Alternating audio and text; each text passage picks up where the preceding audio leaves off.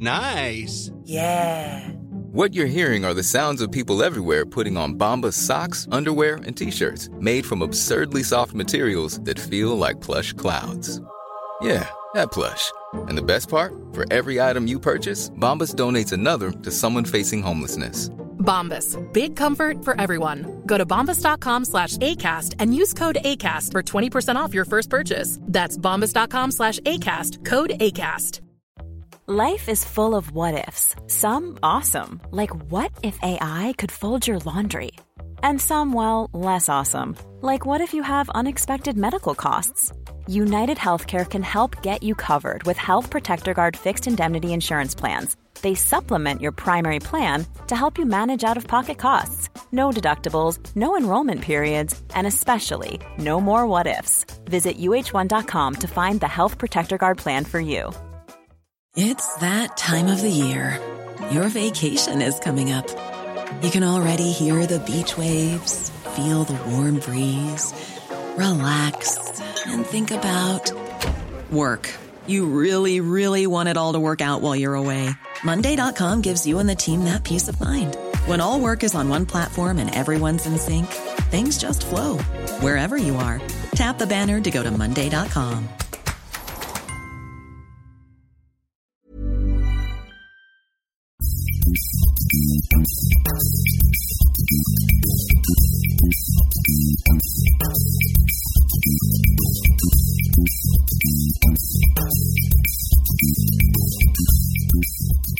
So, hey, everybody, welcome to episode 303 of the More Than Just Code podcast. My name is Tim Mitchell, and I am in Toronto, Ontario, and I'm joined once again by Jaime Lopez Jr. in Seattle, Washington. How's it going? And we also have Mark Rubin on the line in San Jose, California. Oh. Former home of WWDC. Still the home. Unofficial home. Well, it's not going anywhere this year. Well, so continues this reign as champion for an additional year. Well, it's like the Raptors, right? I just want to point out the Raptors are still the world champion of basketball, right? So I guess San Jose is still the home of WWDC. It's right next to Cupertino, so that makes perfect sense, right? Alrighty. So let's start off with some fact checks. So I was CNET. Yes, I was talking about a video. I think last week I talked about we were talking about what was it? It was subject about the cops doing the virtual what do we call it? What was the name of the show?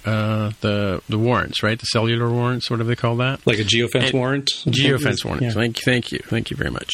So that came from a CNET article, and so I watched the video that was on that same page, and they were talking about a number of things. Of course, they were giving advice to people who are going out to, if you're going to go out and join the protests and stuff like that, and how to protect yourself and your devices. I mean, the bottom line is they said if you're going to go off and do one of these things and you really don't want to be caught in a surveillance net or whatever, don't take your phone. Right? That's the basic thing, right? Apparently, the cops or the law enforcement, I'm going to say, are using a software called Stingray, which mimics cell towers, and that's how they're able to collect device IDs, IMEI numbers as you walk through an area. That's how they're able to find out where you are. One of the things they advise in this video too, which is kind of interesting, I hadn't thought about this, is turning off Face ID and turning off Touch ID, because there are some rules where they can force you to use Touch ID or Face ID and biometrics to open your phone, but they can't apparently do that if you have a password on your phone, like a lock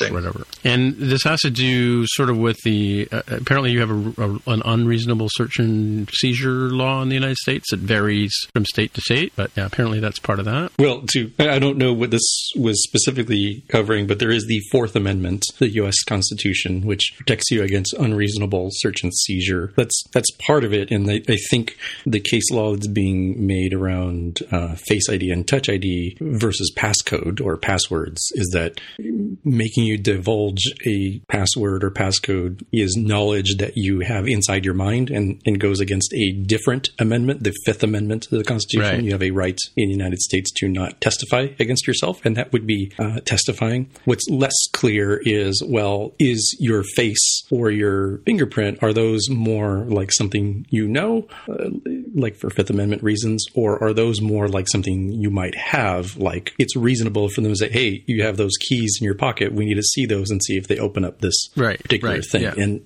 I'm not a lawyer, but it certainly seems like as laws are written for the U.S. perspective, it probably is safer to use from a legal perspective. It is to use passwords and passcodes than it is Face ID and Touch ID if you're going to be doing this sort of thing. Yeah, and if the cop happens to have your phone because he's taking it out of your pocket and just happens to face it towards you in front of your face, and it happens to open and he happens to look at it, well, what does that mean? Yeah. I mean, like the face is sort of something in public domain, I suppose, right? Like, because, it's out there and I can see it, you can see it, I can recognize you by face, and therefore, theoretically, I can do that same thing. It's a muddy area, and of course, it varies from state to state. We're not suggesting or condoning any of this stuff. We're just putting it out there for information purposes only, right? But carrying on, like the other side of the thing is if something was to happen to you, another thing that a lot of people don't know is that you can actually, so if you have the health app on your phone, you can actually go in and put emergency contacts in there. Suppose something happens and you become subdued or whatever, through whatever type of, unfortunate events, right? You can have your contact ID, your emergency contact ID show up on your lock screen. So that's one of the options that's inside the health app. Is when you go to put a emergency contact, you can actually check a box to say show it on the home screen as well. And on Android, there's somewhere in the About Phone area, there's a place to do that as well, right? Of course, if you're going to take your phone into these kind of places and you're going to be, subject to who knows what kind of environmental forces, back up your device, obviously, before you go. And be aware that, if you're taking pictures at these kind of events, people may not want you to take their picture, so make sure you can use an app like Image Scrubber to go in and obscure faces and stuff like that. Or I tend to use portrait mode myself when I'm doing that kind of stuff, if I'm doing a selfie, so that everything around me is blurred, right? But also that Google has a thing called Sensor Vault, which captures some kind of information about your devices no matter where you are. And apparently that's another way that law enforcement they're getting a hold of the Sensor Vault information. And Google is kind of like muddy on whether or not they're allowing people or allowing forces or law or whatever, the authorities, that's the word I'm looking for, whether they allow the authorities to let them see what's inside your Sensor Vault. So just things to be aware of. Obviously, if you're going into these environments, you're taking with you a device that is going to identify you in many, many ways, right? So just a heads up on that. All right. So on the Ask MTJC, I just want to point out that, and I don't know if you guys noticed or not, but I've decided that, we have a number of ways that people can get a hold of us. We talk about Twitter and Ask MTJC and all that kind of stuff. And I thought, well, we have a Slack channel that basically Slack account that's based on my company, and we use that to talk to each other during the week, and other hosts join in and chime in when they want to join in, and I've used it for other things like some bands that I've been involved in and stuff like that. So I thought, well, why don't we open up a Friends of the Show channel inside of our Slack, and so I've done that. And so if people want to join us and have a chat with us and maybe reach out to us, ask us questions during the week or whatever, you can. I've created a link on the two websites. We have one for the streaming and one for our own show. There's a contact page there where you can go in and answer a skill testing question. Send me your email, and I will add you to the Slack channel. So if you're interested in doing that, let us know. Skill testing question. Yes, it's a skill testing question, Mark. What kind of skills are you testing? Well, I'm testing whether or not you've actually listened to the show. Ah, okay. It's kind of like, now how much would you pay, right? Mm-hmm. But if they haven't listened to the show, how would they even know it's there? I guess. Well, then I would know that they're not really a friend of the show, wouldn't I? All right, yeah, okay. It's a friend of the show Slack channel, Anybody's welcome to join it, of course, but, I think I tweeted about it as well. So ask, and Jaime, I'm going to officially throw over to you and say, do we have any Ask MTJC? The one we have tagged is your own poll, your own Twitter poll. What do you know? Yeah, so we were talking last week on the show, and Mark, I basically distilled what the four choices that Mark kind of chose as his, what is the next version of macOS going to be called, macOS 16. And the choices were Laguna, Redwood, Tahoe, and Sequoia. There were other ones we talked about, and we'll come back to those. I put up a poll, a 4-day poll, to see what would happen.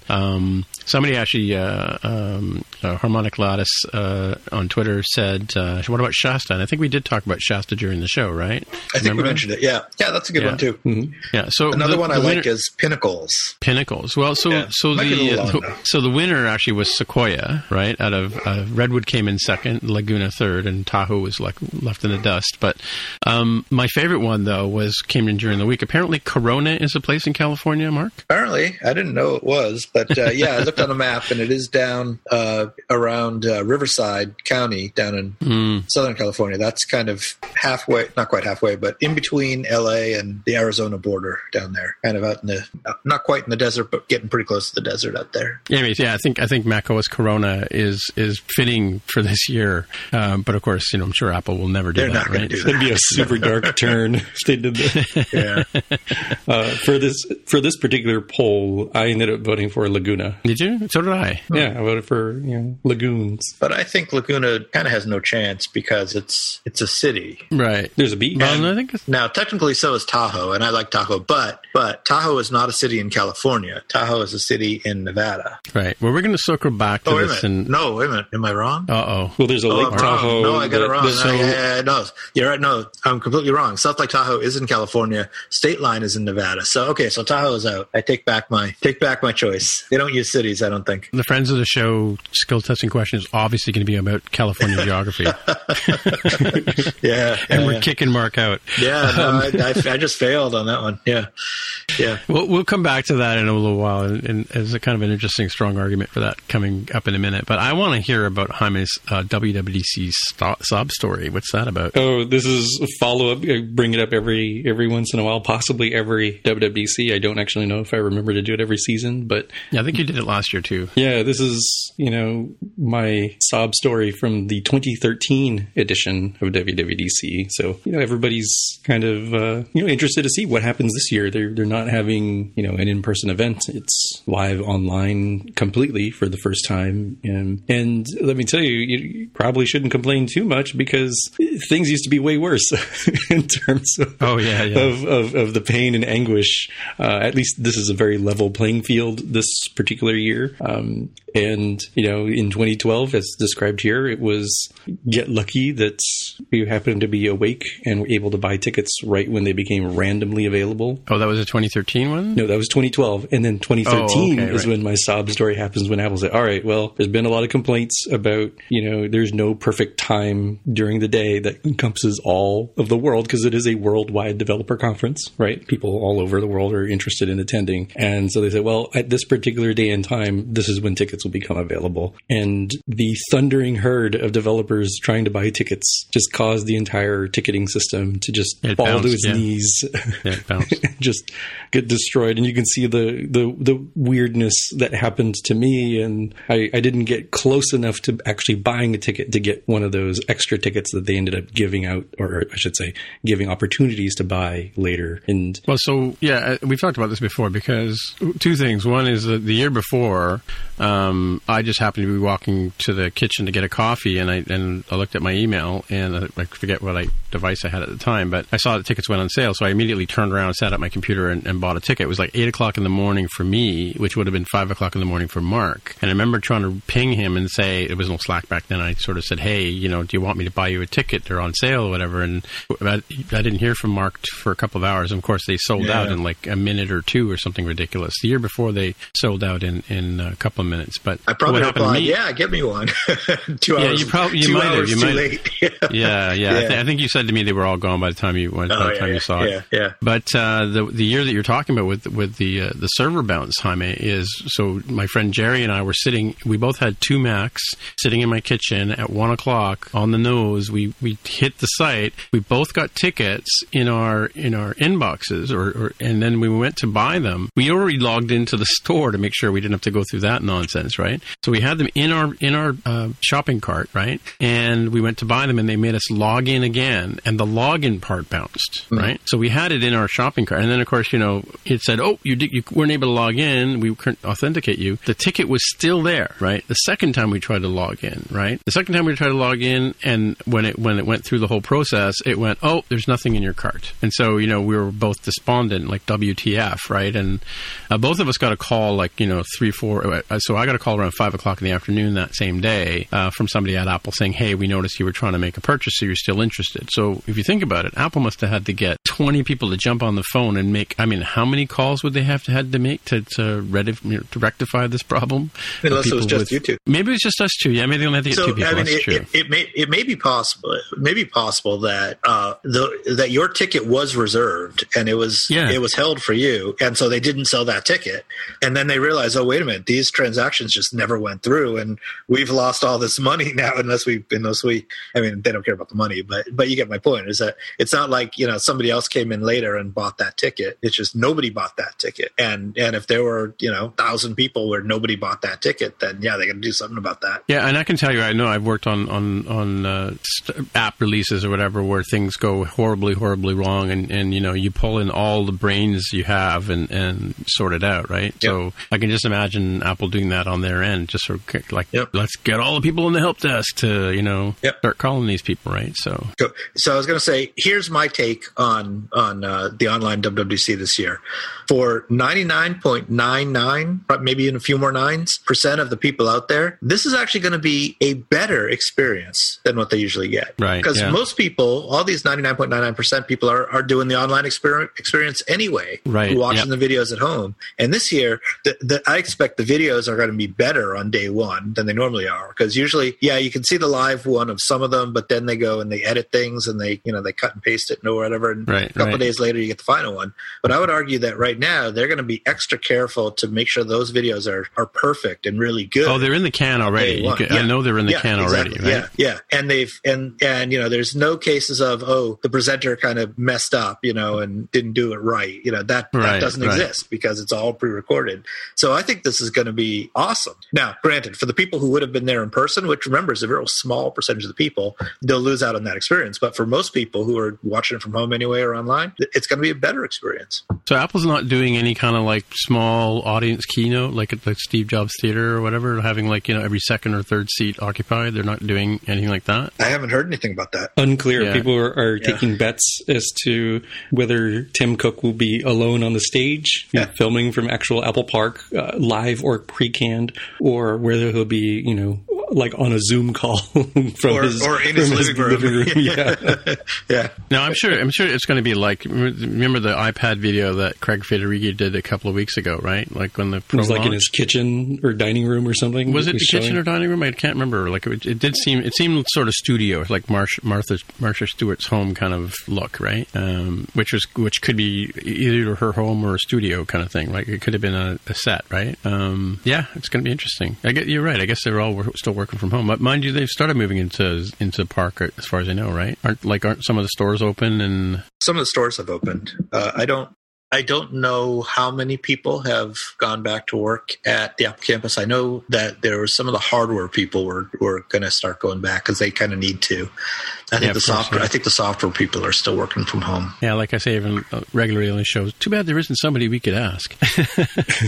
Anyway, but the bottom line is, even if you could tell us, we couldn't tell you. Anyway, so let's move on to our next story. Are we done with the sub story, Tommy? Yeah, the last button on the tail, and it's worth a read if you wanted to go back in history and remember what it was like, is that at the very tail end, I kind of say, what would be better? Like, well, an actual lottery would actually be better because, you'd still have the stress of, am I going to get in or not? But you wouldn't have to be sitting anywhere at any particular time to do so. You just sort of fire and forget, and hopefully your name gets picked. And lo and behold, I think that's what they ended up doing that very next year in 2014. Yeah, exactly. Yep. By the way, so I don't know if you guys saw so my sub story was last year on the way home from, after I couldn't get back into McHenry after lunch because I had my luggage with me and they were being restrictive about your luggage and stuff. And even though I had it with me in the morning, so I ended up going to an art gallery and I walked over to met some people over at, I actually wanted to do a pin exchange with a friend of James Thompson's.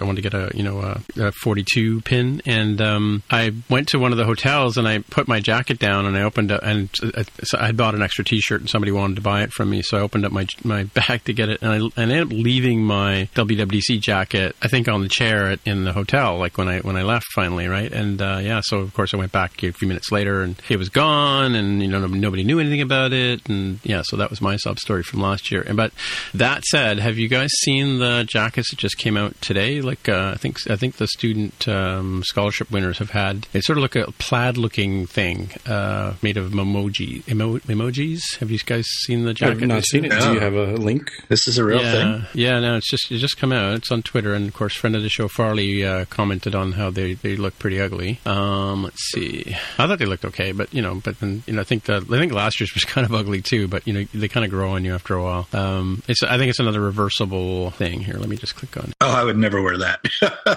Well, it's reversible, right? So is that the inside or the outside? That's the sort of the good-looking side. The other side is yeah. Oh, and you got some pins and a package. I can't see what the letter says. I guess he's a student award winner. So who's getting all the pins and stuff, or just the students are getting them? Yeah, I think it says Swift Student Challenge winners shared photo. Oh, there's an article now in Mac Rumors. I think I could see wearing this if you wanted to make a statement, because it from a distance would look like a plaid pattern, and only when somebody got close would they realize, hey, wait a minute, there's something funny about this pattern. That's all the emoji. Yeah, it does look like a sort of tartan, right? So, or plaid. Some of the pins look interesting too. They've got like a Echo or developer application pin, the pony or the unicorn on the Mac in this particular example, and a 2020 pin, which looks kind of cool, right? So those are going to be unobtainium for most people. What I was thinking about is normally they have T-shirts, like they have the pretty cool, like the exploding skull sort of neon design T-shirt from last year, I think, or the year before. And are they going to sell them online this year? Or? Yeah, how will people obtain them other than knowing people who can get access to the physical Apple Park later on? Yeah, well, it'd be interesting too. I know someone who can get access to the physical Apple Park. Well, if only there was somebody we knew at Apple. After hours in the dead of night. except for the pandemic. I forgot about that. If you think about it, they would have had to order these jackets months and months in advance, right? Yeah, so there's probably 5,000 of them out there somewhere. Yeah. And then pins as well. They probably like plenty of pins. And I don't know if they'll open a WWDC store. You never know. I mean, they do a company store every year, right? So who knows? No social distancing necessary at midnight at Apple Park. And it's not stealing if you leave money behind. 3 a.m.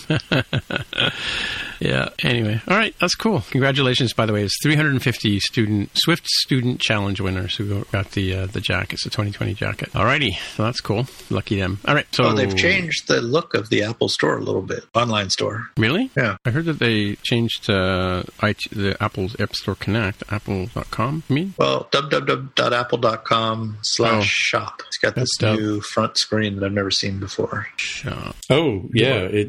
Once you descend in, it's more or less the same, although it seems kind of brighter to me. I don't know. Wait a minute.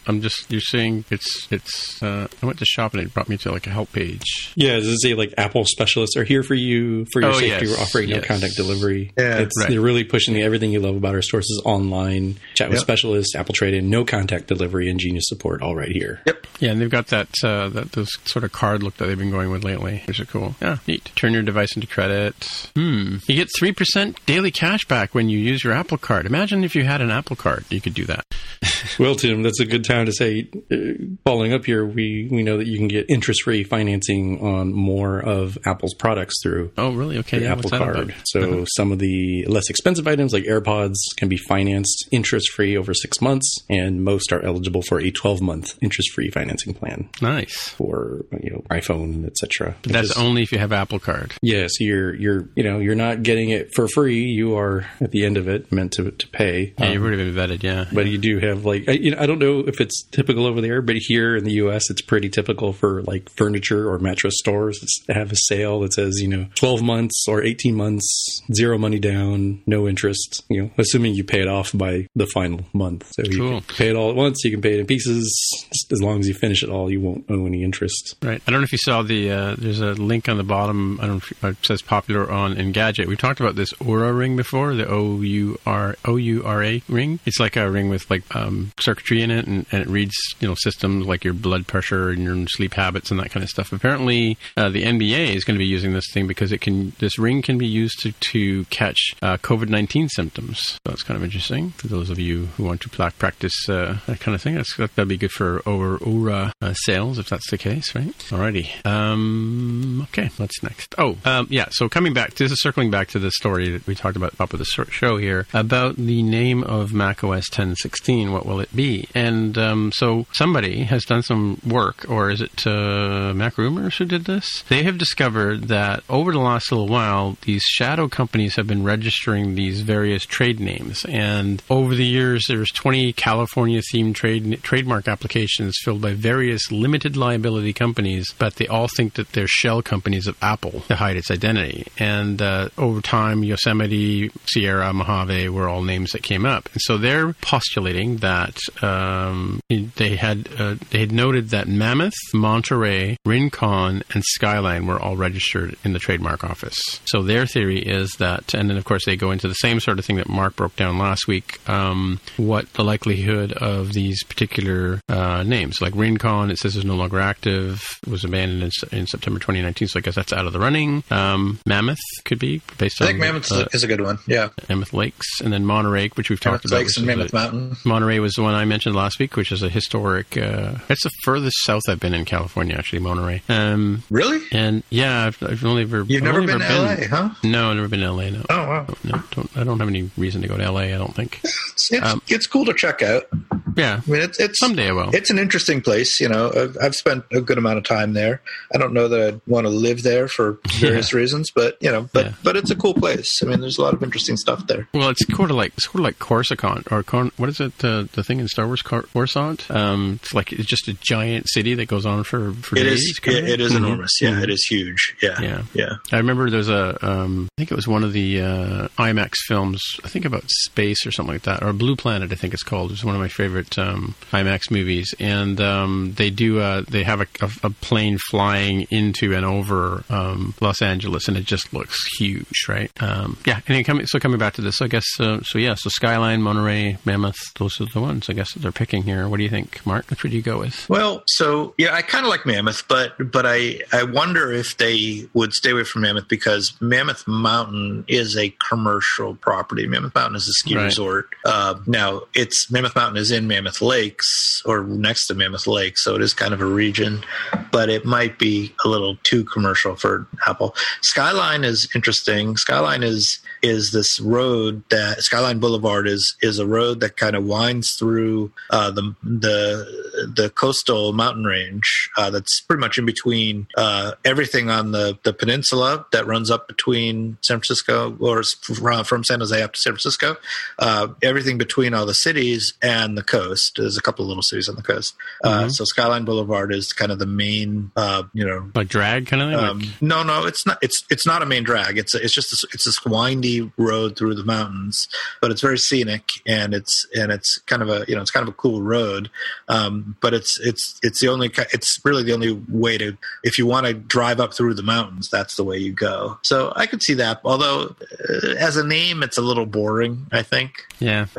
Monterey again is a city, so I kind of see them avoiding names of cities, although I could be wrong.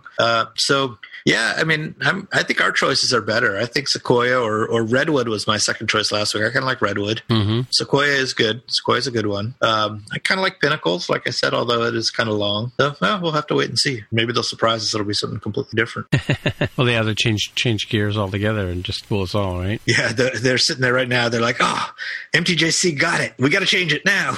maybe it's actually going to be macOS Glass. macOS Glass, yeah. Like we just don't know, right? We're all assuming that Glass is going to be an actual product, right? Maybe it's going to be a trade name. Who knows? Or nobody knew when they changed from cats to places, so maybe they'll change. That's true. Yeah. There was a good joke in there, yeah. What was it? I forget what the joke was. It was something to do about Bud. Oh, there is actually it's a city, but there is a city in California very close to where I live called Los Gatos, which is the cats in Spanish. Yeah. Los Gatos. So it could be, macOS 10 Los Gatos. So it's cats and a place. Although it's a city, so I don't know if they do that. Cool. All right. Yeah. So the next one here is from another video from Rene Ritchie talking about the iPad Pro Magic Keyboard after 2 months of using it. Interesting. Like it initially got a lot of really high praise because of the kind of way it worked and that kind of stuff. But it's also gotten a lot of bashing in the last little while. And so I watched this video the other day, and it's interesting that he points out that it's a dock, not like most of the folding keyboards that you can get for in fact the original, what he calls origami keyboard, where you could flip it over and has sort of an easel mode. An easel mode is where the thing's kind of tilted up. You can flip it around backwards and have it sort of at an angle, but it's awkward for drawing. Rene's also a sketcher, so he knows about holding a device. But he likes the idea that you can actually just pick it up and carry it around. Pull it, like just detach it from the dock. A lot of things about the dock that people knocked against it have to do with the angle, but the fact that you can have it at any angle and it sort of floats, and there's a limit to how far you can go with it in terms of tilting it back, and that's because of the weight of the iPad. It will tend to knock it over, that kind of stuff. So interesting thing. So it doesn't really have a proper easel mode, and it's missing the function keys. I mean, even this Logitech one that I have has the top row of they're function keys on a regular keyboard, but it's got like brightness and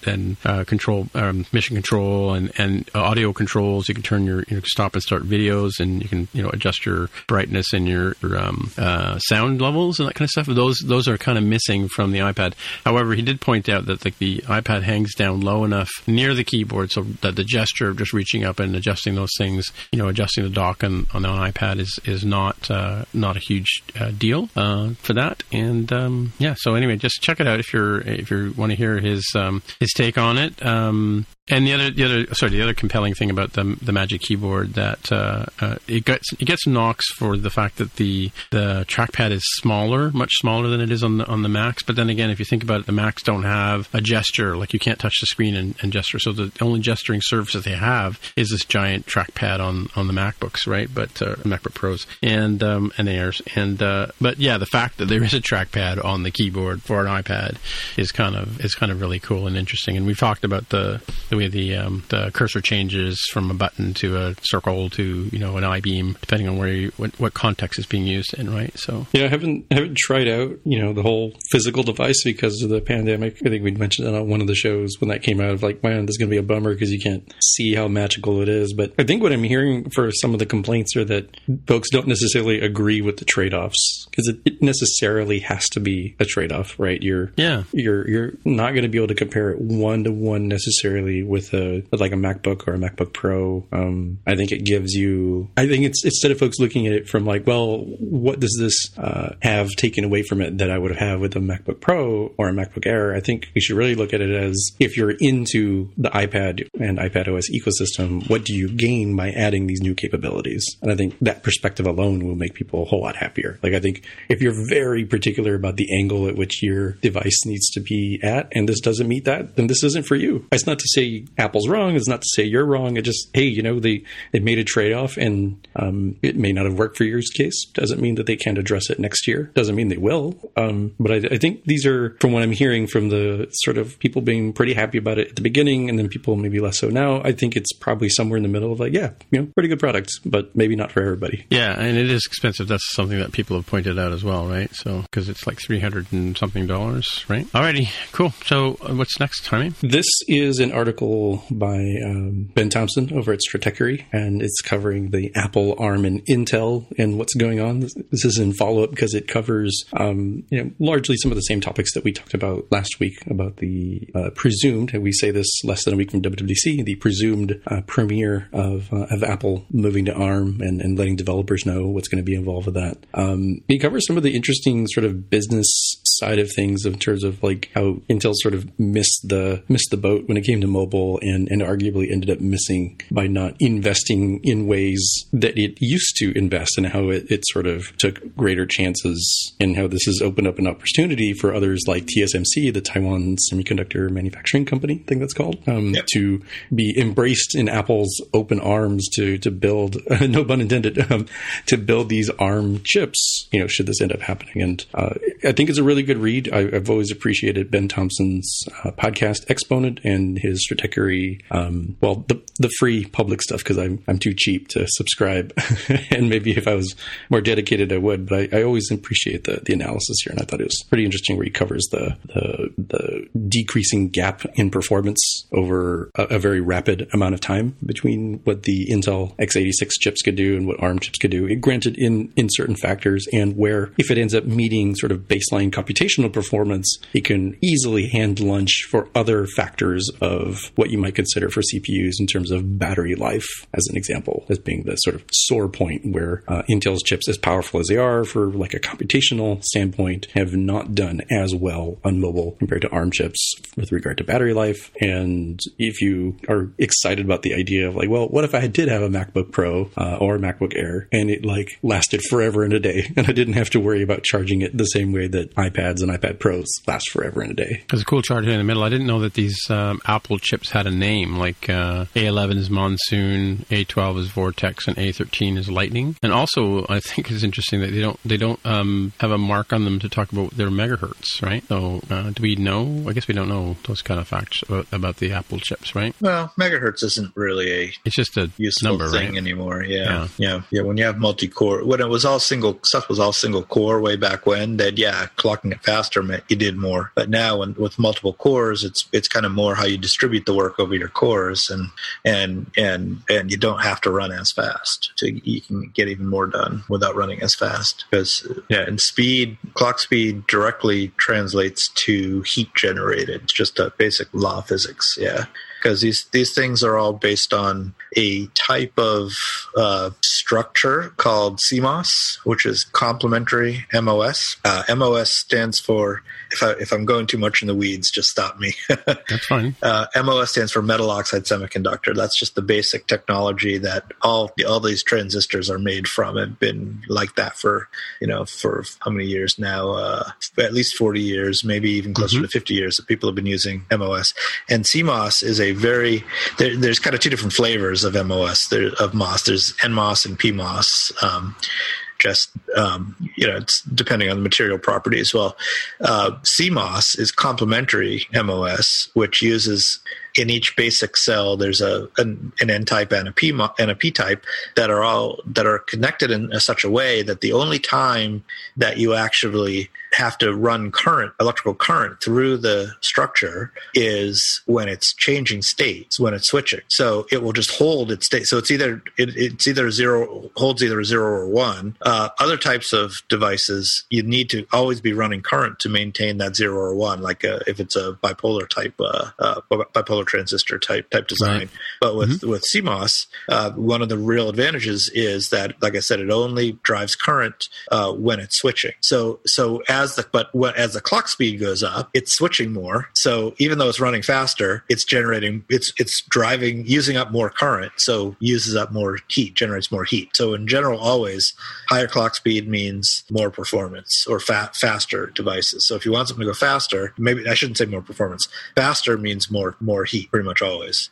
So by reducing the clock speed, you can actually reduce the amount of heat generated, and you may actually improve the overall performance because you're not heating everything up and then causing other things to go wrong. Right. Cool. All right. Okay. So Jaime and I both got to the same link at the same time, and arguable, but who put it up here first. My iPhone crashed when I tried to enter it. So we both saw a post here from Two Straws, or Paul Hudson has created an environment for people to get together and share around WWDC, right? Jaime? Yeah, he's got different categories here, right? So there are links to various types of events and meetups people are doing online. Try to watch together as if we were all sitting in the room. There are things like swag if you're interested in unofficial WWDC 2020 pins. It looks like there's a Kickstarter project for that, and the design looks pretty nifty for those pins. There's various wish lists if you're kind of of the I wonder what's in the box at Christmas or other gift wrapped holiday sort of thing. And I actually found this link for the WWDC 2020 Swift Student Challenge submissions interesting, that people have submitted their projects. I assume they're vetted in some way. So you add the, who these people are, like how you can contact them, their GitHub repos for their submission. And in some cases, they have YouTube video links. So it's kind of cool to see what some of these things do without having to actually, like download and run the playground. And so people did some nifty stuff as I was just sort of randomly poking around. And the whole purpose of this is to have community sort of engagement. So Paul has a how to contribute section of how you can add other things that maybe you're starting up or maybe you find out there in your travels, in your mind. Yeah, it's interesting. I hadn't seen this site in the last couple of days, but yeah, it's already got some interesting things, like you said, the T-shirt thing, and as well the pins and that kind of stuff, which is normally like somebody tweeted today that normally when you go to conferences, you share pins and stickers and that kind of stuff, and that's something that's going to be missed this year, right? From people. See that Renee Ritchie's even got a pin added to this collection that they've just got for pins. Yeah, it's a higher level tier. You can get the RR Renee Ritchie pin. Nice. Yeah, I noticed there's an extra $30 to ship to Canada. Can't win for trying. It's cheaper if I use the international button to buy.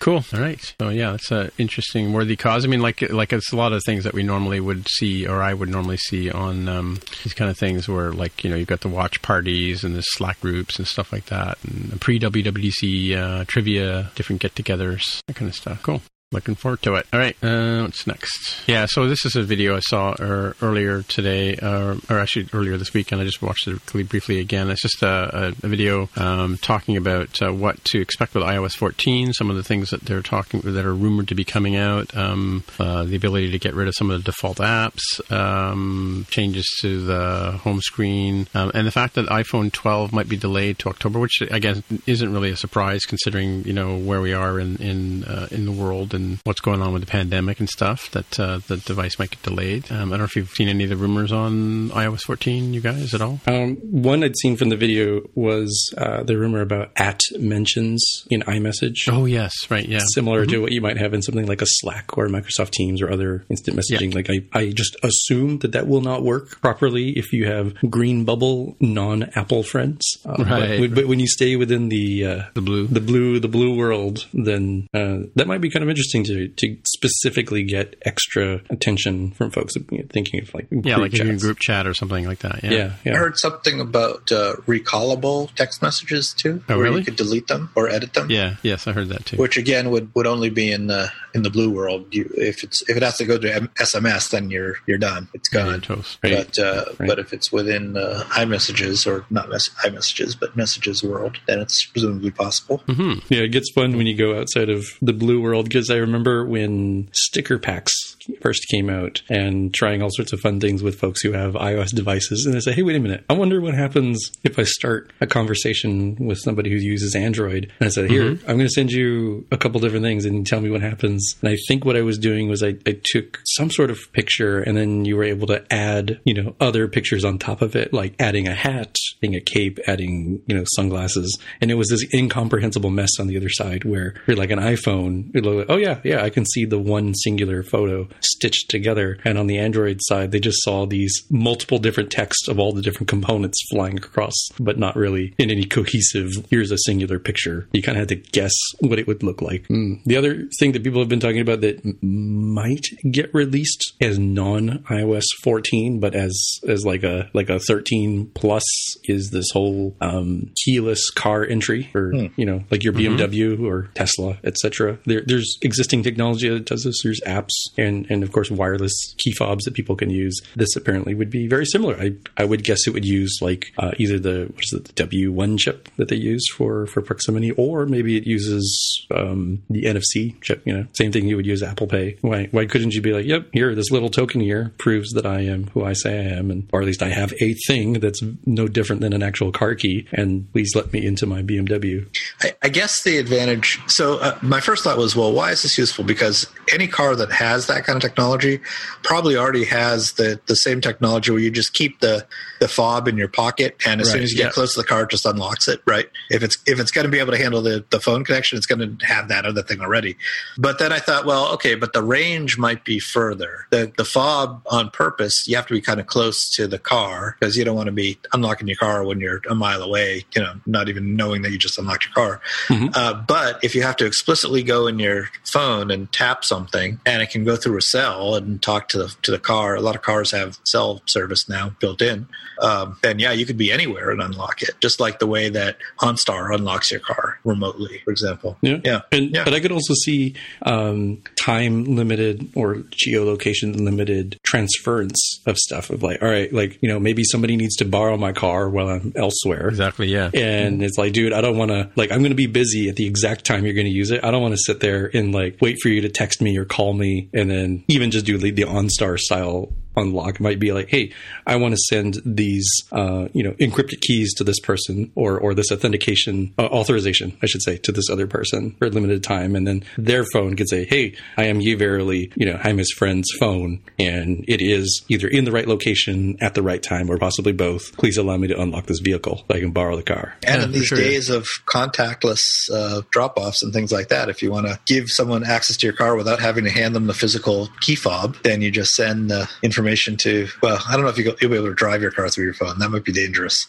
like Pierce Brosnan in that one James Bond movie where he did that inside the car. Where they were shooting at him. They were shooting at him, and he was driving the BMW from inside using the touch screen to move around. Yeah. Well, didn't he have like a Nintendo remote kind of thing at one point? I thought it was like his phone or something that he was using. Yeah. And then it used cameras on the external parts of the car to see where he was going.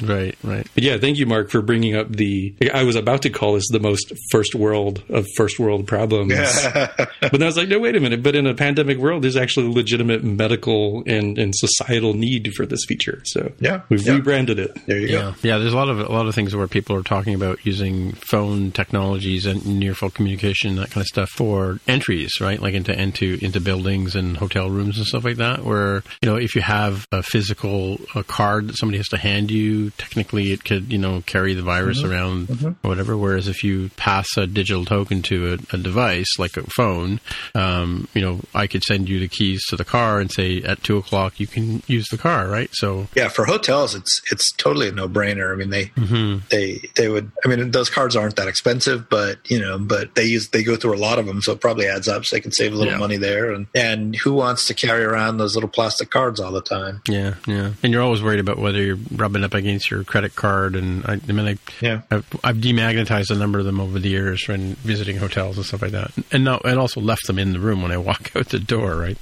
that happens too. Yep. Yeah. Cool. Yeah. All right. So what's happening in the app world?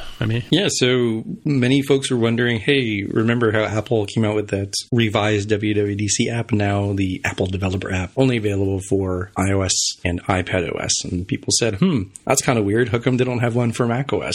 And then not 24 hours later, this dropped on there that now you have the Apple Developer app for macOS.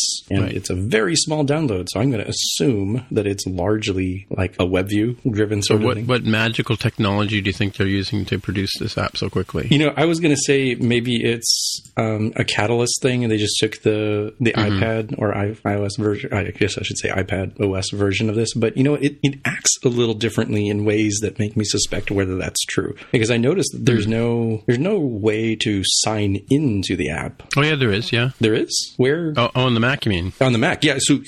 So I know that you have to sign into the iOS and iPad OS one, but I'm like, well, how come I'm not required to do so for the Mac OS one? So I haven't actually tried out to see what does it do with your stuff that you favorite.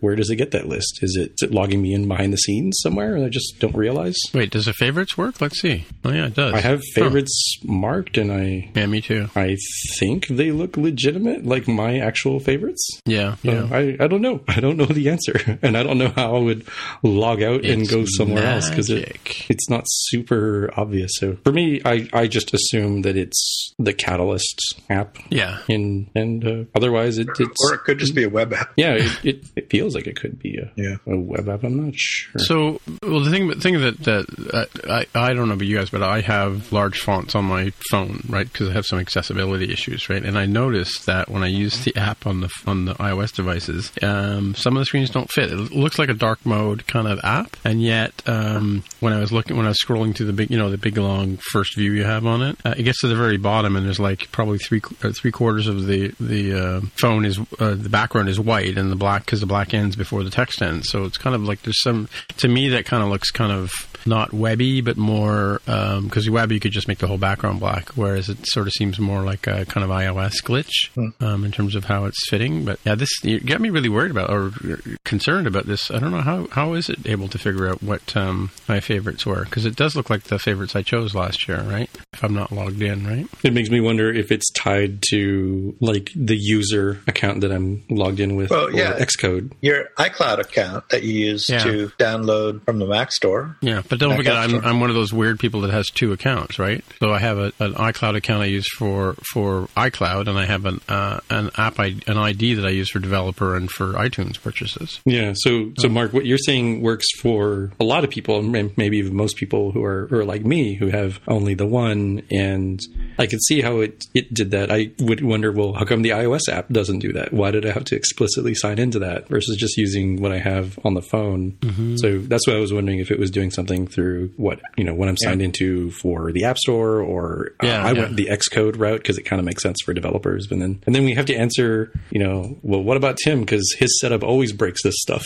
So poor Tim, who's the edge case that Apple clearly doesn't test for the going back to, the .me stuff. So I don't know. Is it, Tim, if you go in and out, or if you reboot your machine, I wonder if it just chooses arbitrary random iCloud accounts that it finds associated to you. Yeah. Well, it's funny because lately I've noticed that, I'm not sure if it's iOS, but lately I've been getting a lot of messages saying, oh, here, you want to log in with an Apple ID, and it always chooses the iCloud one as the default ID, right? And yet all of my money and all my purchases are in the other account, which really drives me crazy. Like I'm getting to the point where I'm like, okay, how do I consolidate these myself? Because this is getting crazy. But what was I doing? Yeah, so I wanted to see on the developer app on my phone if they're the same favorites, right? Because that one I had to log in. Yeah, I'm logged in on that one. Maybe it piggybacks somehow, right? I don't know. Let's see. Okay, I'm looking on my phone. I'm looking on my Mac at the same time to see if they're the same favorite. You know what? It's like literally the same list. Yeah, and folks might be wondering, like, well, they just have it on the website. Why don't you use that? It's like, well, yeah, but what they don't have on the website is the way they've broken things out very easily in this sidebar where you can see different events. It looks like it has WWDC 2019 back through 2014, very easily accessible, including Tech Talks and Developer Insights. It's got breakouts for design, for various frameworks. Like if you really wanted to know what's going on with Apple Pay and Wallet, you can see way back to 2016. Not just the latest stuff, but also where it started, in case you were looking for that one bit of detail that's only documented in talks. Or when it comes to this coming up week, I'm going to go in right as the keynote is complete, or whenever it is they unlock all these things, and start favoriting all the sessions that I'm really going to focus on. And that makes like a little playlist for me of like, all right, what do I want to watch? Whether it's live, or if I don't have time or have a conflict or something, what will I want to watch later? And it's a little harder to do that from the WWDC website. Yeah, interesting that it goes all the way back to 2014. Where's 2015 though? I have no idea why it's not in there. It's a weird cat. And the Tech Talks are here too, right? Far back do they go?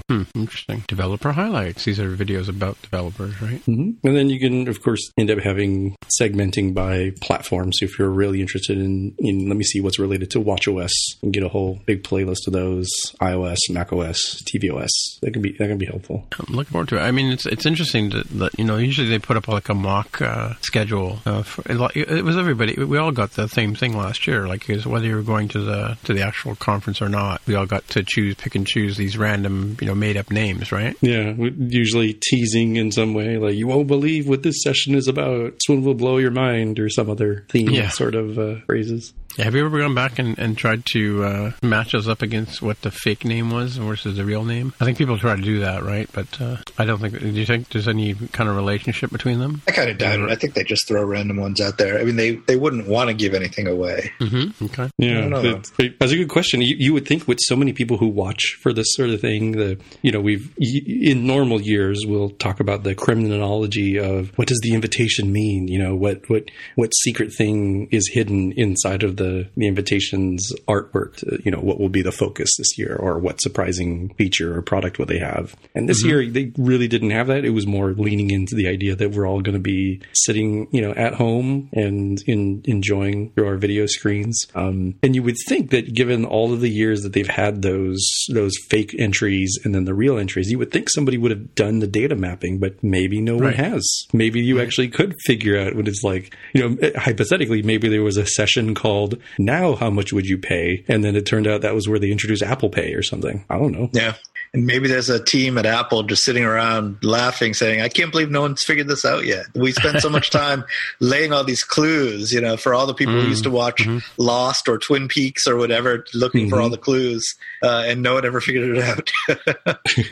I'm just scanning through a rumor site to see if there's anything interesting. Nothing really, I think. No, it's all been pretty, other than the fact that it seems that the ARM transition is going to be announced, everything else has been pretty close to the vest. We haven't really seen, here's the major feature coming out that's, like UI revamp, dark mode, those sorts of things haven't come out yet. Or a new language to replace Swift.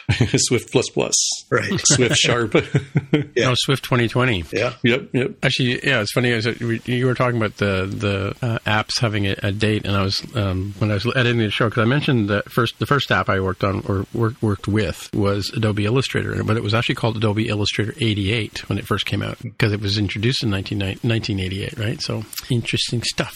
All right, cool. So I guess we're at the picks portion of the show, and it looks like we have one official pick from Jaime. What do you think? Yeah, mine is a blog post by Marianne Bellotti talking about heroes and juniors, increasing engineering team velocity. And I felt like this was rather timely because, unfortunately, during the financial situations and the impacts of the pandemic, I think what I am sort of seeing, and I don't have real facts and data, this is just from my social networks and people I'm connected to, it seems like there is more of a focus on, all right, well, if we're going to have to cut resources, cut jobs, what will we keep? And quite often folks who are more on the junior side from an engineering developer perspective end up being the first on the chopping block. And while I can understand the sort of tactical, the ship is sinking, let's keep the ship from sinking sort of thing from before we start planning where we want to go, I would say, take a look at this article where it explains how sometimes having nothing but senior folks may not always be the fastest way to move forward as an organization, where there are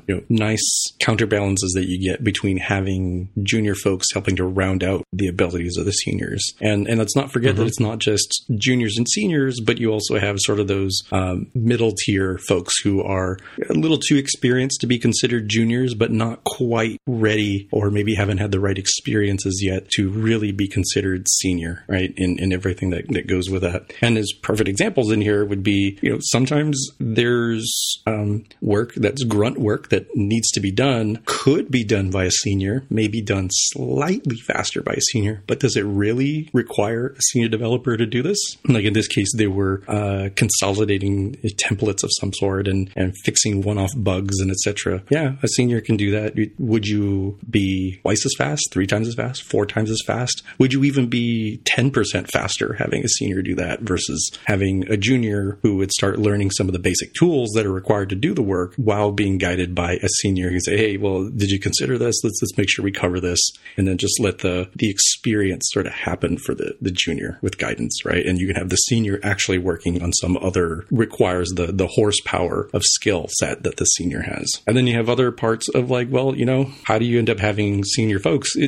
One half is certainly technical skill, but you also have this leadership and mentoring aspect that it's kind of hard to do when you are a whole group of seniors. Who's going to be teaching who exactly? It's harder to show sort of clear growth and ability on somebody you're not mentoring, as an example. And they talk about the plight here of the plight of the most junior senior engineer. What happens to that person? They're not going to get mentored by a ever so slightly more senior engineer, and it would be harder to show what that growth is, and you end up with too much overlap in what's going on. And another sort of nice thing about having junior folks around is it ends up so that your senior folks really have to know what they're talking about and not just have it all in their head, but also be able to share that institutional knowledge so that somebody else could hypothetically take this over. And you don't end up with that lottery ticket or bus factor of like, oh no, what happens if this person is unavailable for any period of time? Does anybody else know how this system works? Well, you're not going to have somebody just explain in an afternoon to a junior. You're probably going to have to write stuff down. You're probably going to have some tools of some sort that automate processes or they can be debugged in some way. So it's all a very long-winded way. And I think it's a very, what is it, like a 10-minute article to read? Yeah, it says 10-minute read here on this Medium article. I think it's a good read. I'm not saying you should have all juniors. I'm not saying there's anything necessarily wrong with all seniors, but I would say I would propose that folks take a look at what's the proper mix. And it probably is some mix of senior engineers with junior engineers in your organization. You want to have a balance for sure. Yeah, a balance. Yeah. Even though you have the current difficult situation, it is maybe it won't feel like it in the short term, but I think in the long term, your organization will be better off if you don't just say, well, everybody who's below this level, just get rid of them and we'll keep on the seniors. Cool. What happens when economy gets better and let's say your senior leaves, your senior sets of folks leave and say, oh, good. Now we have nobody. Nobody has been mentored along the way. Nobody knows how the system works. Yeah, it's interesting. I haven't read the full article, but I started a little bit. So it's interesting that they make the pretty common distinction between just senior and junior, and that's it. There's only, it's really a binary thing. But if you think back historically to the whole apprenticeship kind of mode, where there were three levels. You had the master, you had the journeyman, and you had the apprentice. Right. So if you map that, we sort of, some places kind of have that, where there's just the regular software engineer, and then there's maybe something called senior level, and then there's something called principal level or whatever, But I think that actually makes it kind of an interesting model where you've got this, maybe most of your people should be kind of in the middle level, the journeyman level, where they're not the world's expert, but if they have to take charge for a day, nothing's going to go wrong. It's going to get done. It might not get done as quickly. It might not be thought through as deeply as the super senior person would do it. But it's still going to be fine. So then part of the journeyman's role is to train the more junior people, and the role of the super senior person becomes more of like an architect or a big picture kind of role. Maybe they do some coding. So splitting into just two levels, I think, is a little bit unfair, because reality is kind of not like that. Even three levels, there's, of course, in reality, there's splitting it into any levels is not quite right because it's a distribution. But I think just adding that third level makes things a lot more viable. Yeah, and I think that's pretty good. I think criticism of this, because I think they sort of hinted that at the plight of the most junior senior engineer, which is the senior engineer who's sort of lowest rank if you were to rank them of that. And I think it gets at the sort of need you would have to have at least sort of three different tiers, where I think you're quite right, where you're sort of bread and butter, like getting stuff done on a more tactical basis, recurring basis, is probably your journeyman, as you mentioned there. For sure. Yeah. And they're getting helped a lot for, sort of basic tasks, or, hey,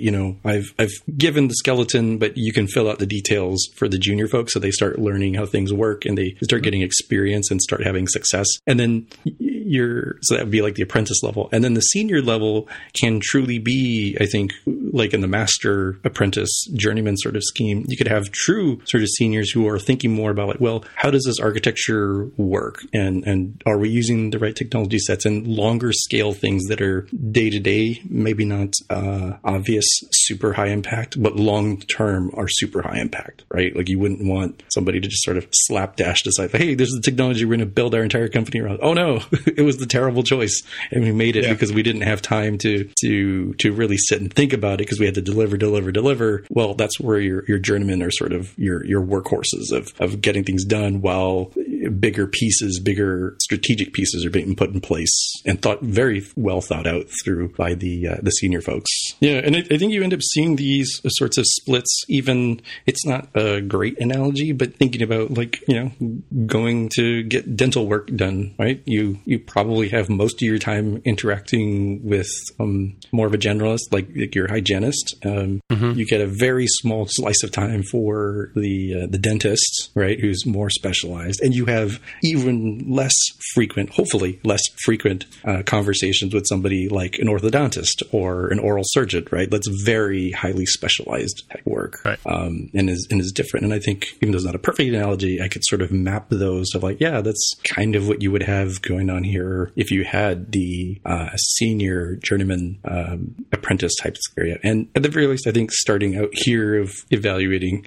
I propose that it makes sense to have some mix of junior folks and not just trying to stack your deck with seniors, because you end up with sort of weird organizational problems that aren't obvious, even though on paper it looks like, more seniors equals more good, right? It's like, well, no, I don't know about whether that's the right answer or not. And certainly the person who that seems like a Mythical Man Month kind of argument, right? Or the opposite of what Mythical Man Month is debunking sounds like that same kind of thinking of more seniors is always better. Right. Yeah. You've read that book, right? Long time ago. I think there was an update in the 90s, and I think I read an older edition that had not been updated. It's definitely worth a read. It's very out of date in a lot of ways, but you can sum it up very quickly that the basic idea is that if it takes a team of 3 people a month to do something, it will not take a team of 6 people 2 weeks to do the same thing. It will take longer. So it's a common fallacy that just throw more people at a problem and it'll get done faster. That's not the case, because you have all the overhead of interactions between the people and training the people and all that end up slowing things down. And they get in each other's way and that kind of stuff. Yeah, for sure. Yeah, there's a joke about number of people to make a baby that we won't get into, but yeah, I think that might actually be an analogy from the book. Is it? I think. Okay. In terms of terminology and the worldview that it has of who would be reading this and who would be at the professional office doing this sorts of work, it is, just to be clear, it is very outdated from that perspective. But the problem that it seeks to address is timeless. We still end up today with arguably a lot of things that we might talk about on this very show of hey, look at this nutty thing that this one company's doing. Why are they doing it? Because they're thinking they can get themselves out of the Mythical Man Month problem, and that how do we add more features? How do we add more stuff? Oh, we'll just add more engineers, and we've come up with this elaborate scheme that allows us to just try to scale number of engineers for the same app. How many times have we talked about how does this one company have 3,000 engineers on this one app? How is this even possible? Right? It's well, you end up with stuff like that. I think the Mythical Man Month type idea that people are not really sitting and thinking about. Yeah, I kind of wonder if you would end up getting the same point across with I don't know, some common thing that people do, that people use egg timers, right? It's basically the same thing, and it's kind of on the nose to say an egg, all right, so if I can boil one egg in a minute, can I get, if I have more of them running at once, will I have them in 1/9 the amount of time? No, on average, yes, but your first one's not popping out until that minute is done. Yeah, it's true. That's true. But it's also when you I think isn't there if you're falling to Earth, you accelerate to a certain point and then you reach a critical speed where you can't accelerate any faster. Terminal velocity. Right? Terminal velocity. Yeah. So it wouldn't matter how big or whatever you were, or how big the object was. It's gonna get to a certain point where it's not gonna go any faster, right? So well, you're mixing up a couple concepts there. Yeah. So in the absence of friction from air, then all objects accelerate at the same rate, no matter what size they are or shape they are or mass they are. They all accelerate at the same rate, and they will continue accelerating forever. There is no terminal velocity in the absence of air friction. So air friction is what causes terminal velocity, because at some point the force from the air friction balances out the force due to gravity. Oh, I see. Okay, right. So that the actual terminal velocity, yes, there always is a terminal velocity, no matter what shape or size you are. But what that actual terminal velocity is depends very precisely on what shape and size you are. Oh, I see. Okay, I got you. Yeah. Which is why like a Soyuz capsule returning into Earth always puts its widest side towards the friction to keep, and it's got that heat shield there to slow it down and enter the break the centrifugal force. Is that what it is? Is that what keeps things in orbit? Centrifugal or centrifugal? I forget. Well, technically, it's centripetal is what keeps it in orbit. Centripetal force. Okay. So that's the force pulling inward. So centrifugal force is an artificial force. It's not a real force. It's a perceived force that you think you feel because your reference frame is moving around.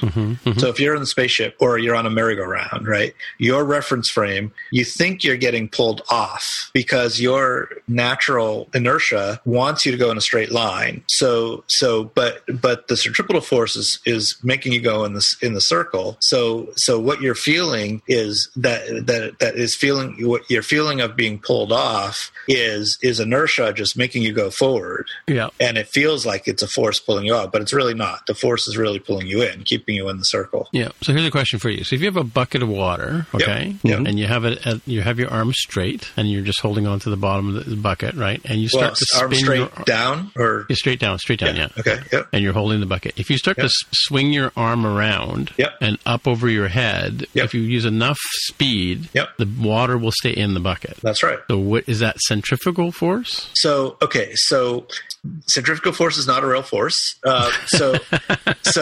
What's actually happening is when you first start swinging your arm, you start accelerating the water parallel to the ground initially. Right. So that water, if there were no other forces on it, that water would keep going straight parallel to the ground. Right, but the bucket holds it in. Yeah. But the bucket is holding the water in and forcing it to go around the circle. So that force, that inward force, is centripetal force. So the reason the water never falls out is just that you're going fast enough that the force that is pulling the water in exactly balances out the force the force that would be pulling it out of the bucket. Yep. So what I was saying earlier about the Soyuz capsule is that normally to stay in orbit, it has a certain amount of centripetal force, but when it wants to slow down and re-enter the Earth, it turns its widest surface against it must use some sort of retro rocket too to kind of push it down towards the whatever, but it's the friction of the air that slows it and gets it out of that escape apogee, I guess. Or what do you call it? All it has to do to get out of orbit is just slow down a little bit. Yeah, that's what I mean. Yeah, so slow down. But it uses the air to help brake, right? Yeah. So once you slow down, then all of a sudden, so you're still you still have a force pulling you in. Always, you always have force pulling you in, gravity. It's just when you're in orbit, you're moving fast enough that.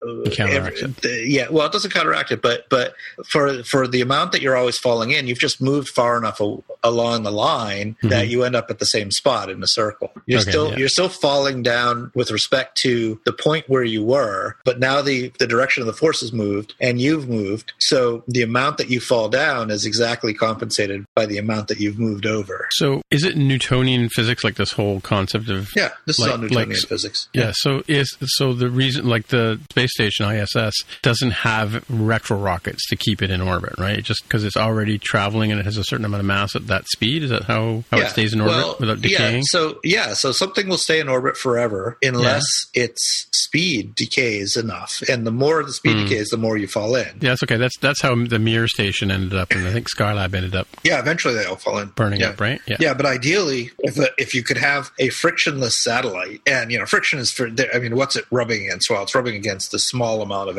of atmosphere that's up there, so it's a real small effect for most things, but it's there, so eventually it happens. But if you could have a frictionless satellite, it would just spin around forever. All right, okay. Yeah, it's super weird. Really exhausted. And that's just plain old Newtonian mechanics. The relativity gets super weird, and people know this for like, when we can go in airports again, it's, why do those little Jetson style moving conveyor belts move you faster, even though you're still walking at your normal, 5 miles an hour? Yeah. It's like, well, because it moves at 5 miles an hour. So now you're going 10. You've doubled your speed, and that's why you feel that weird acceleration force just as you kick onto it, and you feel that weird acceleration force when you get off of it. But while you're in the middle of it, it feels like you're just walking on a normal sidewalk. It doesn't feel different at all. Right. Well, even the astronauts in the space station, when they feel like they're floating in like weightless, right? And when they go out on a mission with their spacesuits on, they work on the outside, they think that they're relative to the ISS. They're not moving, but in reality, they're really moving at like tens of thousands of meters per second, right? Yeah, but this is not relativity, right? No, I know. This is technically what you're talking about is Galilean relativity, okay, which is named after Galileo, which is different than Einsteinian relativity. Okay. So Newtonian physics obeys Galilean relativity. It's completely intuitive, and if you're walking at 5 miles an hour on a treadmill that's moving at 5 miles an hour on its own, then you are moving 10 miles an hour with respect to the ground. Completely intuitive, completely makes sense. Galilean, Newtonian physics, absolutely. Einsteinian relativity doesn't work that way, interestingly. Is this like the movie Interstellar? Interstellar is related to this, yes. Yeah, okay. So now, never see Einsteinian effects at low speeds. Like if you're talking about 10 miles an hour, you'll never see these effects. But if you happen to be moving on a treadmill that's moving close to the speed of light, let's say, and then you shoot out a beam of light from your flashlight ahead of you. Now, you see, if you could actually see it, you see the light moving with respect to the treadmill at the speed of light, right? Okay, so let's just say, for the sake of argument, we'll call the speed of light one unit of speed of light, okay? So the treadmill is moving at half. You're moving along with the treadmill at half. You shoot out the beam of light. You see it move with respect to you at 1. Okay, now someone on the ground who's not on the treadmill, what speed will they see the light moving at, do you think? Mm-hmm. So they would see you moving at half the speed of light, right? Right. And they would see the flashlight. Well, so I guess the question is, they're only going to be able to see it at the speed of light, right? But the question is, are they seeing the beam that was half the speed of light ago, like in terms of in terms of time? We're not forget about when it happened. We're just talking about the speed. So so think about the treadmill. There's a treadmill walking at 5 miles an hour. Well, as I understand it, the most you can actually see is the speed of light, right? Yeah. Well, you're right. Okay, but if you actually think about it, that's kind of a mysterious, crazy thing, because if you're on the ground, you see the treadmill moving at 5 miles an hour, and you see me walking on the treadmill at another 5 miles an hour. So you see me moving at 10 miles an hour. Right? Okay. They add up. Yeah. But now, if the treadmill's moving at half the speed of light, and I shoot a flashlight out at the speed of light with respect to the treadmill, I'm on the treadmill, I see it moving at speed of light, then you would think from the ground it would be a half plus 1. It's 1.5. Yeah. But it's not. It's 1. No matter what. It doesn't stack, which is unintuitive. Right. It's completely unintuitive. Yeah. So here's a question I have for you, because this is the kind of thing that there's a British scientist named Brian Cox. He talks about this stuff a lot, and he has this show called the Infinite Monkey Cage podcast, right, which is great. And he's talked about the speed of light, or traveling at the speed of light, a few times. And technically, you can't travel at the speed of light. But so what I want to know, what I want to know is, can you travel faster than the speed of light? Well, that's a very interesting question, and people have been wondering about that for a long time. Because Star Trek says you can 7 times, in fact. Well, no, actually, isn't warp speed? Star Trek is very careful about saying that you're not actually traveling faster than the speed of light. Well, it's Star Trek, it's fiction, so let's not even go there. But here's the thing. I guess this is a different question than you're technically asking. But so Einsteinian relativity says that if you are currently not moving faster than the speed of light, which none of us are, then you can never move faster than the speed of light. Right. Interestingly, though, it never actually says, there's nothing in the math that says if you were already somehow moving faster than the speed of light, then you can't be moving at the speed of light. So something that has always been for the entire history of time has been moving faster than the speed of light. Sure, it can keep moving at the speed of light. Nothing prevents that. It's only about the approach to the speed of light. You can never accelerate to the point where you're traveling at the speed of light. That's kind of the weird thing. So there are all these theoretical particles like tachyons that are these particles that are theorized to move faster than the speed of light. But they're not proven. They don't, no one's ever measured one. You can't measure one. Well, because you can't measure it, how do you measure it, right? Well, I mean, there might be ways to measure it, but no one has ever measured it. Now, Star Trek, warp speed is science fiction, right? For all the physics we know, it is not possible. Yeah, and so what they do is they say, you're not actually traveling faster. You're kind of hopping through you're bending warped, space, warped geometry. Yeah, it's a rather cute posit of, well, what if I lawyer my way and say, okay, so given what we know, you can't accelerate faster, but what if you're standing perfectly still and space itself is moving around to get you to where you effectively want to go, even though you're from your perspective, you're standing still. As far as we know, there's nothing that says that you can't be done, but we also don't have real great proof that this property exists. We don't know. We don't have any even theories on how one might do that. Right. Although we do know, there is one completely 100% accepted way of warping space, and that is with a mass, and that's what general relativity, Einsteinian general relativity is. So what we were just describing is called special relativity. General relativity says that what gravity actually is a curvature in space. Right. It's technically, I actually said that wrong. It's not a curvature in space, because curvatures in space are common, just anything that has a curve, a balloon, right? But it's a curvature in something called space-time, where time is just a fourth dimension of space in some sense. And so a curvature in this four-dimensional space acts like a force, a gravitational pull. And so there's sort of two parts to the theory. There's one that says that just curves in the geometry of four-dimensional space-time feels like a force. That's part one of the theory. Part two of the theory is that what a mass actually does is causes space-time to warp in the region around it. And so what gravity is a mass warps the space-time around it, and if you happen to be in the area, it feels like a force to you. Which is why that without some other theory, anti-gravity is just a non-existent thing. It's different than electromagnetism, where there's two types of charges. There's a plus charge and a negative charge, and the direction of the force goes in a different direction if it's plus or if it's minus. Well, but with gravity, nothing like that exists. It's just there's curvature, and you fall down the curve. Right. So there's nothing that says you fall up the curve. There's nothing that would make you fall up the curve.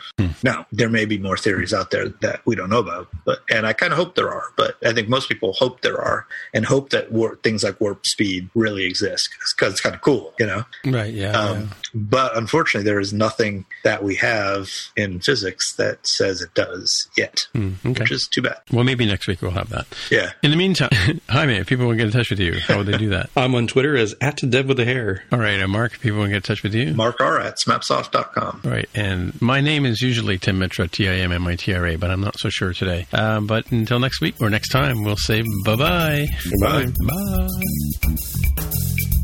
This has been another episode of the More Than Just Code podcast. This is Mike Van Ogmans, MTJC's favorite voiceover artist for some reason. If you want to find out more about the show, you can visit the More Than Just Code website at mtjc.fm. There you can find a summary and show notes of each episode.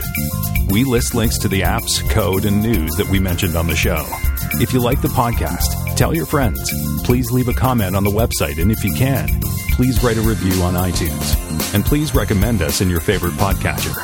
All of these things help others find out about the show. We really appreciate your help with spreading the word. We're also on Twitter, Facebook, and Instagram. We'd love to hear from you, so use the hashtag AskMTJC. Once again, the podcast Twitter account is @MTJC_podcast. Please consider supporting the show by pledging any amount on patreon.com/MTJC. Thanks again for listening. We'll see you next time.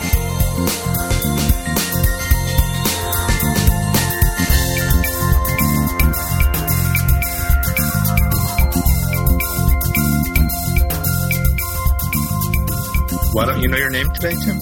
I don't know. I'm just, I'm just a sphere traveling in the large trampoline, and I was thinking about this analogy that I saw once where a physicist had he had a giant hoop, right, like a 10-foot wide hoop, and he had bought a neoprene skin, and he had skinned it over this hoop, and he'd put a bowling ball in the middle, right, so it creates like a sort of a curve in the top of the neoprene, right, and he takes like a baseball or a golf ball or something, and he throws it in an orbit around the bowling ball, and eventually it starts to fall into the bowling ball, right? And he was using that neoprene skin as a sort of analogy of how space bends, like you were saying. Yeah. So, and it's an interesting, I'll have to find the video for the show notes, but an interesting example of how gravity kind of works. Like the fact that this bowling ball has this magnetic or attractiveness that, the other objects around it eventually fall into it, right? Yep. It's not magnetic, though. Yeah, I didn't mean to say magnetic, but it's some sort of an attraction, and it's based on. In fact, in this case, it's because the space gets curved in that same sort of way you were talking about, right? Mm-hmm. Like a parabolic. I guess it's a parabolic curve. I don't know. It can be parabolic. Yeah. Yeah. Cool. All right. So what else is going on? What's new and exciting? Before we forget, I think probably that whole section probably should be after show because it's way off into the weeds. You think? It's way off into the weeds. So the editor. Snip, move it around in time, sort of thing. Well, we'll see. It's fun. It may not be able to move it depending on where we broke the conversation, right? Yeah. Man, this stuff is nutty. There was, the evening news is like the worst possible way to get this because they don't give appropriate links and their descriptions of things are wildly questionable. I think the purpose of what I saw maybe 2 or 3 weeks ago, they said, somewhere in the world, scientists were measuring the rate at which some particular particle falls down to the Earth. And then they were doing this test because they realized that, hey, there's actually particles going the opposite direction. And their proposition, again, as presented by the Channel 5 News, was that, this might be from an alternative dimension, right? Alternative universe type thing, which they didn't really do a good job in the 30 seconds they talked about this topic. And again, no referencing links for me to go read what was actually going on. And I say, wait a minute, how would you know? Maybe it's not from alternate universe. Maybe it's the same universe, and it's just the other end of what's happening from the Big Bang, right? Big Bang goes forwards in time. One hypothesis is that maybe it crunches back. Maybe it does that multiple times. Maybe this is not the first time we've gone through this whole entire exercise. That's a very long-winded way of saying, I don't know. While I was eating my dinner that one night, I was like, wait a minute, I don't think that what you've proposed here was very convincing, but I'm sure the scientists who were looking at this probably have more detail in their paper. Yeah, they're screaming at the screen saying, no! Those scientists. Because they got it completely wrong. Yeah, that was my assumption. But it did make me think, maybe it's like that. I want to say it was a Futurama episode where they can go forward in time, but they can't go backwards. And so they just kind of keep going through in a loop because time was looped for some reason. So if you missed something that was supposed to happen 10 minutes from now, now I got to go trillions of years into the future until I loop back around through the 10 to 12-ish billion years just so I can hit 5 minutes later than I did the last time. Yeah, this is all cosmology kind of stuff, and there's a lot of interesting theories. I mean, they're just the concept of when did time start? When does time end? Does it start? Does it end? If time doesn't if time doesn't start, never started, well, that's completely foreign to any kind of concept that we have, right? Of things always have a beginning and an end, right? But if time did have a beginning, well, what happened before time? So the cyclical thing is appealing to a lot of people because it sort of gets us around some of those issues, sort of, because if you imagine you're an ant on a balloon, right? And you start walking forward and you just walk forever and ever and ever and ever and ever, you spend your whole life. And then all of a sudden you've gone far enough and wait a minute, I'm back where I started. So that's a concept that sort of maps over in kind of a nice way to how time might be in the universe, maybe. Although people sort of don't believe that anymore. But it's an interesting, kind of a cool little idea. People more think that now that time kind of did have a beginning and will have an end, and there's no real meaning of time outside of it. Time is a construct within this within this piece of reality that we call a universe. And once you go beyond that piece of reality, time doesn't have a meaning. Time is just kind of a side effect of the type of reality that we just happen to be in, and we just perceive it as this thing that's moving forward all the time. But nobody really knows. Nobody knows, and you have to get kind of vague and metaphysical when you start talking about this stuff, because nobody knows the answer. Yeah. There is no answer at this point. Did I ever tell you guys my wild ass hypothesis for relating to dark matter, right? So it combines the idea that maybe dark matter is not an actual thing, or we've misunderstood what it is. And instead, it leans real heavily into, well, if that one hypothesis is correct, that at a quantum level, every possibility that could happen does happen, and it happens, infinitely and simultaneously. It's like, well, if you considered those as being your alternate universes, or your part of your multiverse, then in my posit, I say, well, all that gravity or that mass that we're thinking should be there, and we're like, where is it? It's like, well, it is there. We just don't see it because it's on the other track, right? And we're all sharing the same cloudy, dirty mass space. So it's interesting that you say that, because I kind of don't think that's true for dark matter. I hate to say it, but however, that concept actually is a pretty well believed by a certain percentage of people alternate theory of quantum mechanics called the many worlds or many universes theory. Mm-hmm. And so one of the things about quantum mechanics is that you've got the, when you have some kind of particle moving around, the way it behaves can be described by imagining that it is that the current trajectory of this thing as it moves is determined by interference effects with every possible trajectory that this thing could possibly ever take. And this was a theory that Richard Feynman came up with. Mm-hmm. So he came up with the math of it so you can describe mathematically how something behaves by imagining that it's interfering, like I said, with every possible way that it could possibly happen. And if you add up all those possible ways that it could happen, then you get the way it actually happens in some sense. Now, then another school took it the next step and said, well, maybe it's not just a mathematical trick that makes that work. Maybe that's reality. Maybe there are this infinite number of possible universes, and they're all interfering with each other, mathematically interfering with each other, mm-hmm. in order to give us the universe that we imagine. And it sounds kind of crazy, but there's a lot behind it that makes it not as crazy. The theory of quantum mechanics actually fits in with that quite well. And there's the standard theory of quantum mechanics has a couple of kind of holes in it. It as a predictive theory, it works unbelievably well. It's the most accurate predictive thing ever that humans have ever come up with. So you can predict, how things are going to behave to, 50 decimal places. Most accurate thing ever.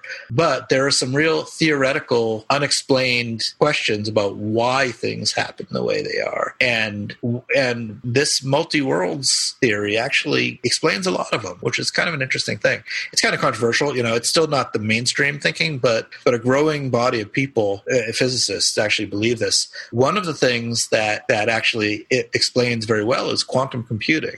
So the whole idea of quantum computing is if you have this really complicated calculation that would take almost an infinite amount of time to do it on a normal computer. Well, imagine you could do that computation on an infinite number of parallel computers at the same time. Well, then mythical man months notwithstanding, then you'd be able to do that calculation much faster. And the amazing thing is that it actually works in certain limited cases, which is anything that anytime someone can come up with enough technology to test it out, it always works. So where is this computation being done is an interesting question. Is it being done in alternate universes and we're just getting the answer shared? Maybe. I mean, the truth is we don't know, but it's as good an explanation as anything at this point. Kind of an interesting thing. Yeah, it's really weird stuff when you get to those sorts of things. Yep. So here's some real-time follow-up for you guys. Yep. Mm-hmm. There are 2 sets of WWDC 2020 pins on eBay already. One's $400. and the second one is $299 with a buy it now price of $799. Do they look legit? Like they're the actual real ones? And yeah, they're the same pins that everybody else has posted so far. I've seen a number of jackets now posted, and it's always the same. It's the same bunch of pins. There's like an Apple pin. There's like a Frozen emoji guy, 2020 pin, juice box. Do you think all these students are selling their pins already? Oh, I'm sure they are. Well, 2 of them are already. Why not? I mean, I'm sure that they're in high demand, right? I'm sure people will buy them. I don't know if they'll pay that much money for them, to be honest with you, but it didn't take long. They would have just received them today. Like they just started coming out today. Yeah, I guess they have to. Students are poor, so they want to maximize the thing, right? Yeah. Maybe. You got to pay for that Apple developer account, right? Yeah, craziness. Oh, one here has a California flag. Yeah, one of the pins. So someone from California. No, they're all the same. All the pins I've seen so far are from 4 different. It's not like the flags that they did in the past, where the country you were from. No, I see. Well, that one they give you separately. They gave us a bunch of pins, and they gave us like a pin for your country separately. I can't remember. Did I get a Canada one? I don't remember. I don't know. I have a whole pile of pins I picked up from last year. Yeah, crazy. So, have you ordered one yet off of eBay? No, sirree, Bob. Yeah, I don't get why people are that into pins. I don't know. Well, the thing about it is when you go to a trade show, it's something to trade, right? Like, there's a collecting culture, I think, very similar to like stamps or baseball cards and etc. So I guess that's true. Yeah. Carol and I used to, back in the late 90s or late 80s, I guess, we went to some conventions, and that was the thing, is like all the Olympic conventions had pins, and people would just trade pins back and forth, right? So I have some pins from back in those days too. So the Disney parks have that concept where they come up with new pins every year, and then there's like, hey, you can only get this pin if you go see Mickey Mouse in Toontown or something. Yeah. And they trade one of the like very common pins that you have for that less common pin. It's got a kind of a collect 'em all sort of thing to it. They did the same thing for WWDC last year. Like they probably did the years before. Like if you went to the AR game, you got an AR pin. Now, I went to like the educational thing and got an educational pin, and I went to the women's breakfast and I got a women's breakfast pin sort of thing. Like you had to go, like you got some pins with your. They let you into the women's breakfast? Yes, I'm a mentor. Ally is the proper word, I guess. Yeah. By the way, so what's this? Have you seen this thing about? We talked about it last week about the changing of your master branch, right, to main or something like that, right? But are we really going to go around and rewrite the English language now again? Like for the I don't know how many. I think you're overstating it a little bit. I do think the other side is overstating it a little bit. Somewhere in the middle, I think, is more practical stuff like going away from master, which I legitimately thought the history around master for Git was the matrix form of the word, and it turns out people dug it up from the Usenet archives, and it's like, oh no, actually it comes from this. What do you mean, like the Matrix? You mean like the movie The Matrix, or no? More. Gosh, I ended up looking it up in the dictionary too. More like master copy of this audio CD, right? Is not intended to be. There's slave copies. It doesn't really make sense. It's more like here is the one that we will use to form all the other ones. Yes. And I thought that was where master came from Git. It actually turns out it's a carryover from some other version control system that was very lazily ported over their terminology. And in their terminology, it was more of a master-slave relationship. Oh, really? Was that from CVS, do you know? I don't think it was CVS. It was some other one that I think I hadn't heard of. I got to see if I can find the article.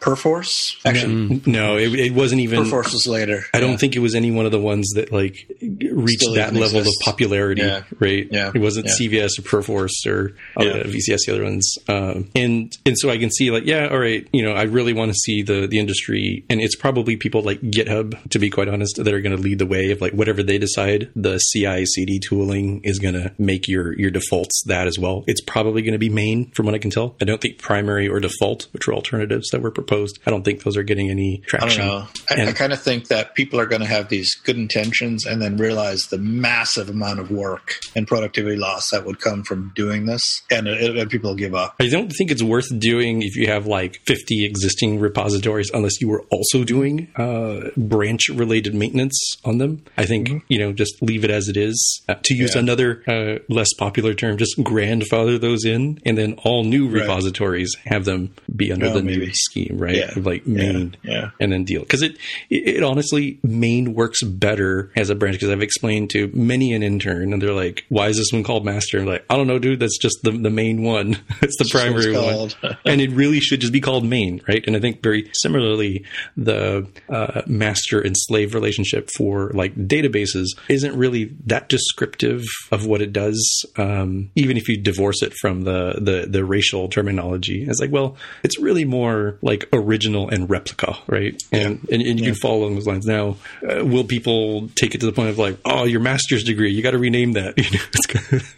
There's now your main degree. It's like, okay, well, that's a little nutty, right? And I think, Tim, that's what you were talking about of like, how far do you end up taking it? I was suggesting at work today, tree, like you have trunk and you have branch, right? So why couldn't you use that? Like trunk would be the main. I've always thought of Git as being a tree, right? You branch off it and you come back to it. Right? That could work. It's got history in Subversion, SVN, and it definitely works really well if you are doing trunk-based and not branch-based development. It's interesting that you call it. This is just this kind of thing interests me. It's completely trivial, but you pronounce it Subversion, which has connotations of being the rebel and you subvert something. But I've always called it Subversion, which just has connotations of you got a version and here's a subversion of that. I actually don't know how it's supposed to be properly pronounced, and I always viewed it as this is the competitor to CVS, and it is subverting your expectations, the industry, what have you. And it feels like it just so happened to be like there is a subversion of this thing. Yeah. Like it was a nice innuendo, double entendre. And it's funny, I've always called it SVN. Yeah.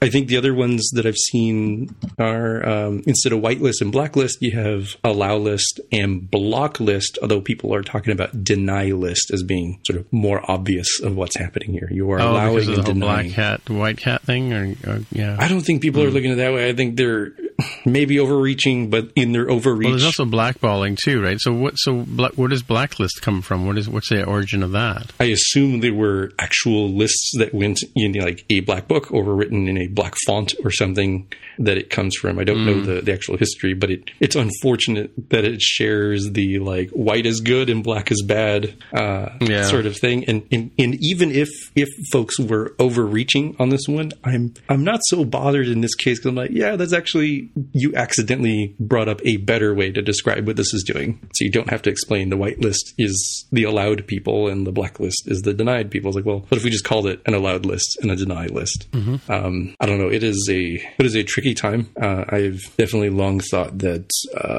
revolution needs a martyr, and I think that's exactly what we saw here. Right? It's very sad and unfortunate, but I think we did have George Floyd as a martyr, and that has spurred societal change, hopefully for the better. Right. Not guaranteeing it will, but let's hope. I mean, I'm still not convinced that this isn't going to go the way of most of these things and peter out like Occupy Wall Street or something. Yeah.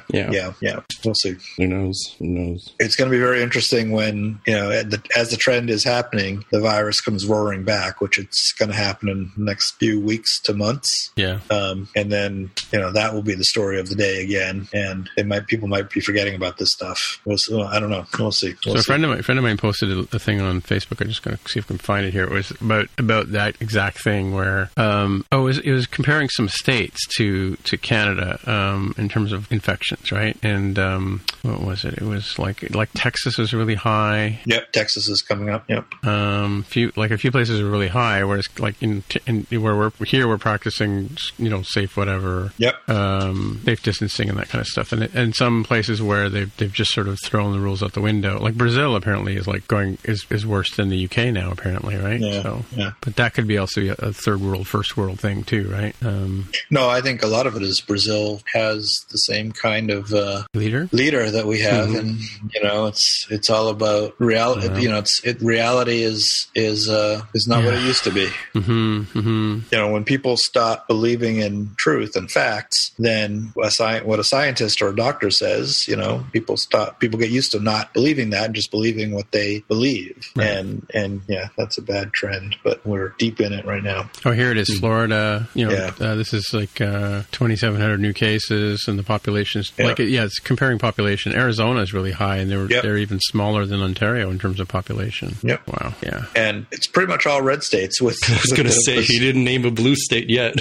Well, with the bizarre exception of California, but not Northern California, Southern California, which is much more red. Orange County is. Yeah, I saw another chart actually. Now that you say that, I forget where I saw this one, but it was like I think Michigan and New York were the only two states that were relatively managed, and the rest of the country was like, Well, I think New Jersey is good too. But, all the New England states, because they got hit really hard, or not just New England, but the Northeast, because they got hit so hard. I think they've been controlling it a little better. And it's the places that didn't get hit really badly in the first phase. I don't want to call it first wave because it's it's still the first wave, but the first phase of it, the people who didn't get hurt badly and thought they were immune to it, those are the ones that are going to get hit really hard next. Right. Yeah. Anyway, I got to go let a dog out because he's about to bust a kidney here. So I guess we'll call it. Until next time. Take good notes on Monday. Yep. What's that? Take good notes on Monday. We'll have definitely lots to talk about. Oh yeah, it's next Monday, isn't it? Wow. It is. Yeah, it's coming up. Yeah.